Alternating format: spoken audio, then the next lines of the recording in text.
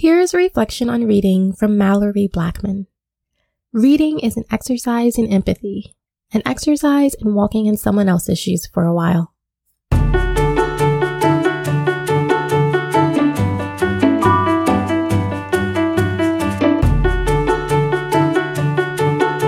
Welcome to episode 3 of the We Should All Be Bookworms podcast.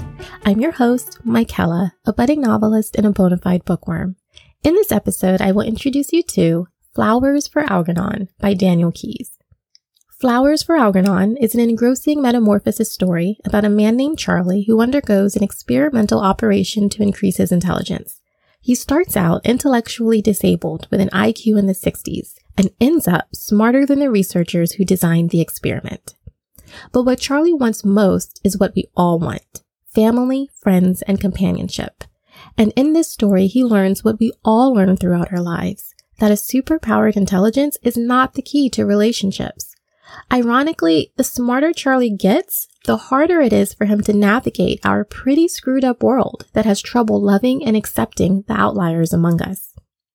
So join me today as we preview this story. It doesn't matter if you've just finished reading your 33rd book so far this year, or you can't even remember the last time you read a book. This podcast is for you. In fact, if we can change the world one book at a time, then we should all be bookworms. One of my favorite TV shows is Netflix's Atypical. It follows an autistic young man as he graduates high school and goes off to college, learning to navigate independence. He has some big challenges, but for the most part, he is thriving because he is adored by his family, and there are counselors and organizations that help support him.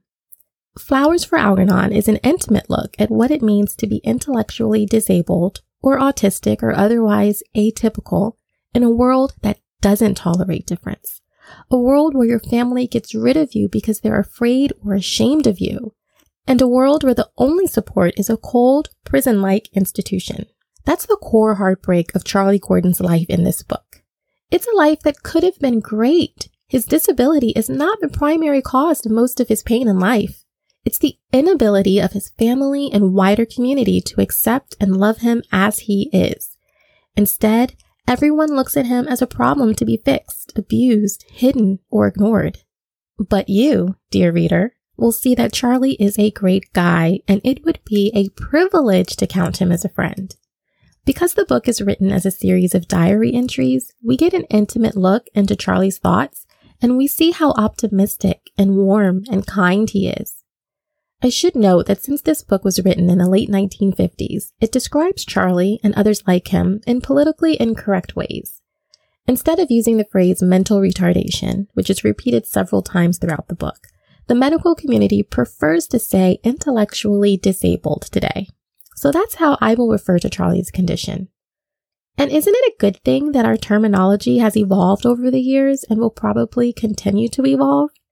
Words have so much power, and we can harness that power to do and be better towards each other.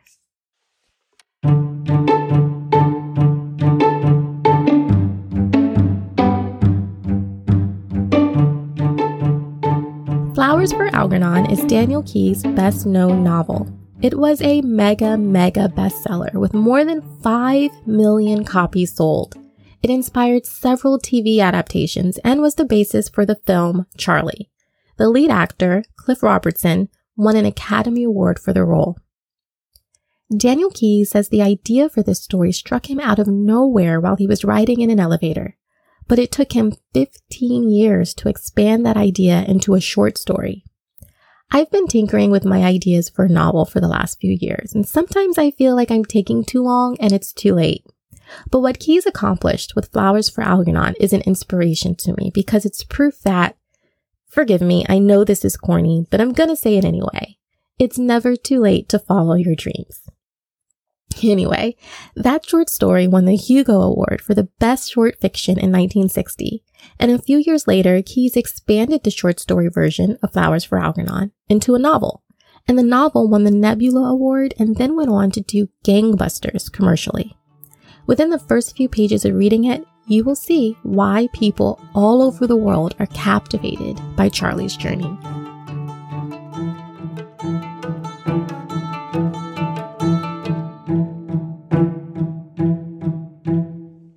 let's review a quick summary of the plot. The book is told in diary form by Charlie, a man with an IQ of about 68. He's had an intellectual disability all his life, and he is excited to be chosen for an experimental operation to increase his intelligence. The spelling of the words in the beginning diary entries are intentionally messed up to force it to be more difficult to read. It slows you down and forces you to focus in the same way you might have to pause and listen carefully when talking to someone with an intellectual disability. And gradually, as the experiment starts to work, the language gets easier and easier to read, until eventually it's even a bit too advanced for most of us. So the experiment definitely works, and we follow Charlie's private thoughts as he experiences what most of us can only dream of, becoming a super version of ourselves. If you've seen the movie The Incredibles, that's what superheroes are called, supers. And that's what I thought of when reading this book. For humans, it's our intelligence that makes us the supers of this planet. So the ultimate superpower for a human being is to take what already sets us apart from all the other species and turbocharge it, right? And in this book, Charlie gets to experience watching himself transform into a super enhanced version of himself, something he's always wanted to be. But of course, it isn't all sunshine and roses. The main reason Charlie signs up for the experiment is because all of his life he's believed that if he could just be smart like everyone else, then people would like him, and he'd have friends, and he wouldn't be so lonely anymore. So what he really wants is relationships, not smarts. Charlie is warm and optimistic and kind. He is eager to please and quick to forgive. And when people tease him in mean-spirited ways, he's just happy to be among people who are laughing. And he doesn't always understand that they are laughing at him. He's very lonely, but he's not despairing. He's ever hopeful that if he just works harder, he'll get better, and then people will like him more. But as his intelligence grows, that innocence dies, and he sees the truth about the way people have treated him throughout his life. This truth hardens him. He becomes cold and standoffish. He is paranoid and holds grudges.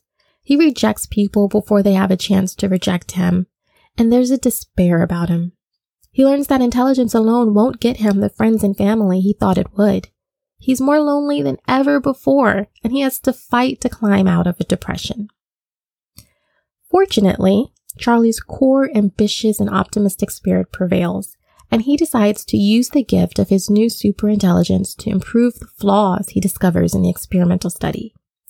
Even though many people have failed him through his life, he decides that his goal will be to make the world a better place for others anyway.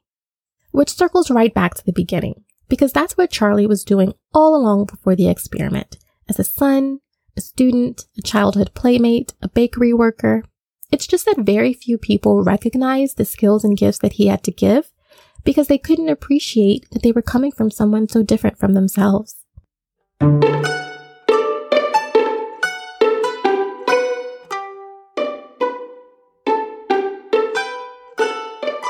How does a person go about learning how to act toward another person? This is one of the questions Charlie asks himself as his intelligence approaches an average level. Because of his disability, people have stayed far away from him, and he never learned how to develop and navigate relationships. He could have learned more than he did. Disability doesn't mean inability. People just never gave him the chance. They didn't have enough patience with him. But as he becomes more and more neurotypical, he discovers a new challenge.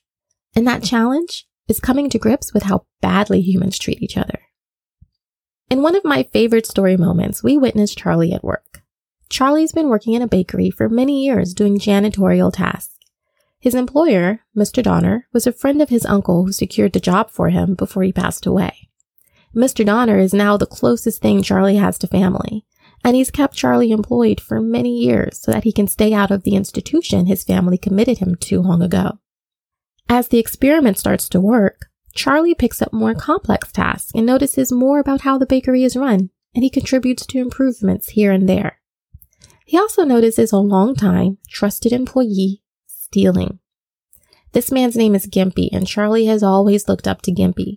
Gimpy was even one of Charlie's primary defenders when other employees took practical jokes too far with Charlie.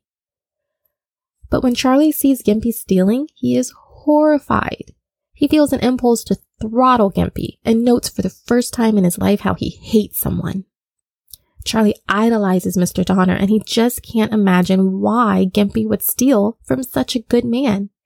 And he struggles with what to do about it. Should he tell Mr. Donner? Will Gimpy lose his job if he tells? He's angry with Gimpy, but he knows that Gimpy is struggling to support his family, so he doesn't want Gimpy to lose his job. And we realize that even though Charlie is smarter now, he's just like us. He still doesn't know what the right thing to do is in complex moral situations. He goes to the professors, the lead researchers in the intelligence study, seeking advice. One professor tells him to keep it a secret. It's none of his business and it will only cause problems to tell. The other professor tells him it's his duty to his employer to tell because Gimpy is stealing from the business that supports everyone's livelihood. Those conflicting opinions don't help, so he tries for a tie-breaking vote by asking Alice, his former adult education teacher, that he has a close relationship with. But she refuses to break the tie. She tells him that intelligence does not equal morality. He doesn't need to look to someone else he thinks is smarter than him to tell him what is right or wrong. Part of growing up, and that's what Charlie is doing now that his innocence is fading away. Part of growing up is learning to trust your own instincts about right and wrong. We can't relate to each other purely by rational facts that make sense in our head. Many times we have to tap into our feelings to find the answer. What makes sense in your gut? To find out what Charlie does, you have to read the book. But I love how this situation strikes at the universal struggle of being human. What is the right way to treat each other in any given circumstance? Our intelligence doesn't always work at solving that problem, and there aren't always black and white answers. Our superpowers and intelligence as a species are hollow and self-destructive without love, faith, and empathy to balance it out. And even though Flowers for Algernon is, on its face, a book about the pursuit of intelligence, the experience of reading this book is one of the best exercises in empathy that you will ever have.